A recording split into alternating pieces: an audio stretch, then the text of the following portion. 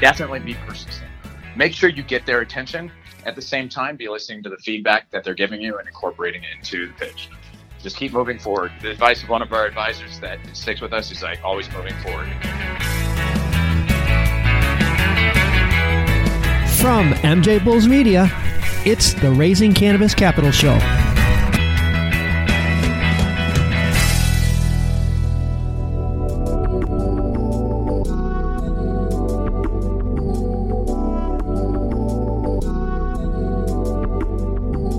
Today in the Raising Cannabis Capital series, an old friend is back in the studio with us. Ken Ramirez, the CEO of Alt36. Ken, welcome back to the MJ Bulls podcast.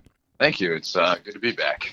Well, this is a really exciting time, and I, for one, am looking forward to this interview because you're our first big success story. For those of you that may not have heard, Ken was on our show back in, I think it was October, Ken. I can't remember. It's been a while. And you were just in the beginning of the process of raising capital and laying it out for all of our listeners. And well, fast forward, that finally put that to bed. It's so cool. But before we jump into that, for people that haven't heard the show, don't know anything about Alt36, quickly tell everybody what Alt36 does. Yeah, absolutely. Alt36 is a digital payments and compliance platform for the cannabis industry. So we allow cannabis operators to interact with their customers and their vendors, suppliers, and so forth without having to rely on physical cash. So we provide them a secure and efficient way, all within the compliance policies and regulations of federal and state governments.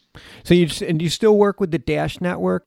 Absolutely. So we're great partners with the Dash Network. We're probably their number one partner. We work very closely with their core engineering team, and the blockchain that they built out in the project in its entirety has allowed us to do so many things, including building out the entire ecosystem that utilizes the Dash blockchain as its ledger.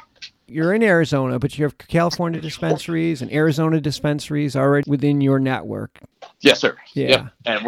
And we're branching into Oregon, Washington, and Nevada. Jeez, it's just a matter of time. All right, so here's what everyone wants to hear.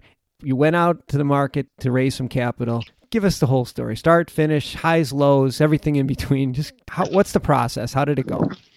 Absolutely. So, when we started at the beginning of the project, just like most companies do, we're highly reliant on seed funding, close family, friends, in order to get us to the point to where we could actually prototype out the entire project and get it to a working, functioning model for us to kind of continue to build off of. Up until that point, we had raised about $500,000, and this was about 2 years ago.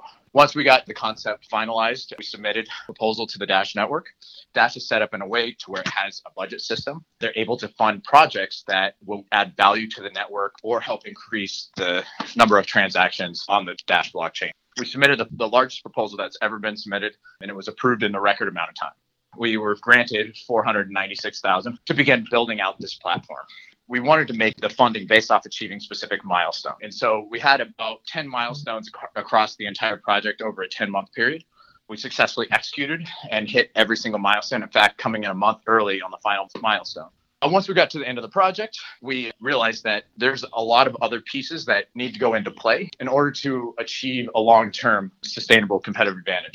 And so since the first funding that we submitted to the Dash Network, we submitted a series of proposals. So we submitted 6 to date and have successfully been approved on all 6, which brings the total amount of funding thus far from the Dash Network to approximately $2.5 million. Over the last year, we've been basically putting in all of the different pieces of compliance and at the same time, beginning to raise our Series A. We initially started raising, $5 million for our Series A about a year ago. And it was absolutely a tedious process. It wasn't easy whatsoever. In fact, being in 2 areas, let's call it cannabis and blockchain, or more people confuse it with cryptocurrency, it's extremely hard to raise capital. It's probably the hardest thing. If it wasn't already hard enough to do, raising capital as it is, trying to raise capital in 2 very gray industries, while one is still federally illegal and classified as a Schedule I drug. Yeah. That cancels out any opportunity of, say, like institutional funding or a lot of VC funding as it stands. Mm-hmm. And so, we've probably met with about 100 different investors within the industry, both private and VC. And for the first 6 months, we had made some progress, and it looked like the firm that we were working with, it had, let's call it, not so favorable terms. But we understood that we had to deal with what the industries we were working with. And so we got pretty far into that deal. We've had to kind of really evaluate as business partners, they were going to be the best. We made the decision to keep moving forward and entertaining other options. Over the last 6 months, while we were entertaining the options for the $5 million, we decided to raise more seed funding in the meantime. We felt that the progress that we were able to make on the platform would justify the increase in valuation. Mm-hmm. And so we started working with a gentleman who has significant experience within the industry and was able to help us really refine the pitch, help us really kind of paint the right picture. We worked with him. We worked with, our controller, our advisors very closely on is really making sure that we had our realistic projections. And then the other one was really painting the right picture. So, working with a consultant, he was able to really help us get all of the information condensed. We have the long form, which is our very detailed investment documentation. And then that's broken down into the shorter 10-page pitch deck. Mm-hmm. But then what was really, really helpful was getting that down to a 2-page fact sheet. Okay. When you're pitching this idea and you think about today's world of information and think about it on a daily basis of like a VC firm or even just a private investor, right? They're traveling, who knows what country they're in. There's a lot of different circumstances that can go on. Being able to, put the pertinent information that screams what you're doing and be able to summarize that real quickly for them so that they can see everything in a snapshot, it really provides them with what they need to really get excited about looking deeper into the pitch deck or the long documents, right? Sure, yeah. I would say that was probably the number one thing that helped out. It's not an easy thing to do. Our investment documentation is about 20 pages. Taking that, condensing it down to 10 was hard in itself.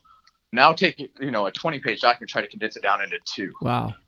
Painting a more clear picture for them, a more comprehensive picture of what's going on, it will really provide them an opportunity to provide very valuable feedback, criticism, right? Without just, hey, I only have this little piece. Oh, you guys, well, what about this? What about this? You cover all of those objections within 2 pages.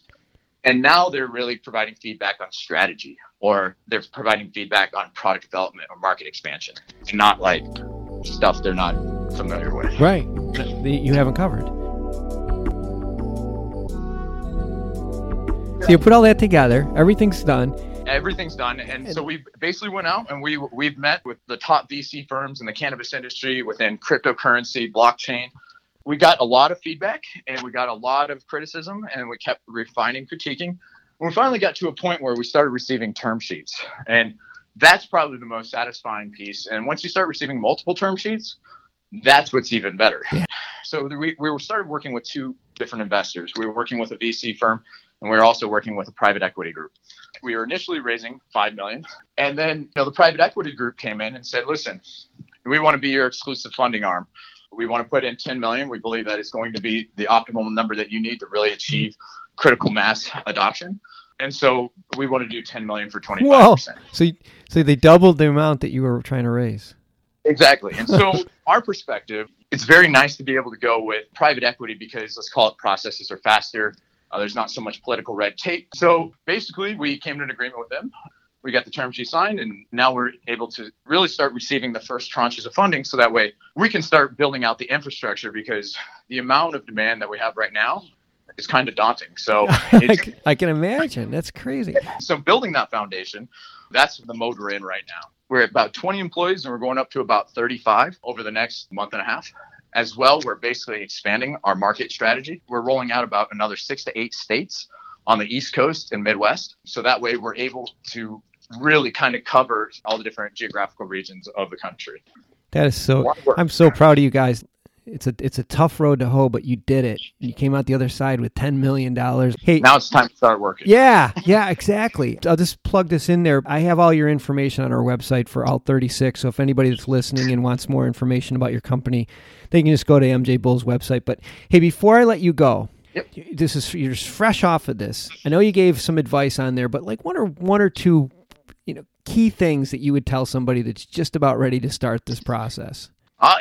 Definitely keep going at it. Don't give up. A lot of people, they get discouraged. It's almost kind of like a sales process, right? It takes on average about 12 to 15 contact attempts in order to close a deal. So don't be afraid to follow up. Don't be afraid to be aggressive, especially if you have a validated problem and you know that you have a validated problem that is backed by research. and that you're providing a very good solution to that problem, Yeah. definitely be persistent. Make sure you get their attention. At the same time, be listening to the feedback that they're giving you and incorporating it into the pitch. That's really good advice. Just keep moving forward. The advice of one of our advisors that sticks with us is like always moving forward. So fall forward, keep going. Well, Ken, congratulations. This is really great news. And we now are expecting some big things from you guys. So we will have a number of press releases coming out with some very, very major announcements. Well, good. Well, I expect you back on the show again soon because I know this will not be the last time you're on this show. So keep it going. Keep Absolutely. Us posted if anything big happens, and good luck. Thank you so much. I appreciate it.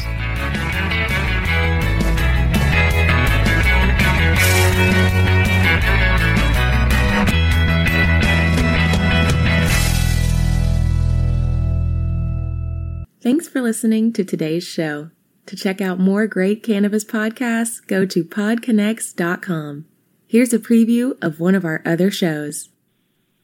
Hi, my name is Kira Reed, and I'd like to invite you to be inspired by the women who are leading in the cannabis industry. Each week, we will discuss empowerment, leadership, and what it means to be a woman in charge in marijuana, hemp, and CBD. As the founder of the Women Empowered in Cannabis community, I have had the great pleasure to get to know many brilliant and talented women who are CEOs, executives, politicians, advocates, and community leaders that are focused on creating a cannabis economy that is just, fair, and equal. We'll learn how these women make decisions, how they navigate a predominantly male industry, and what they're doing to level the playing field for women. I hope you'll join us.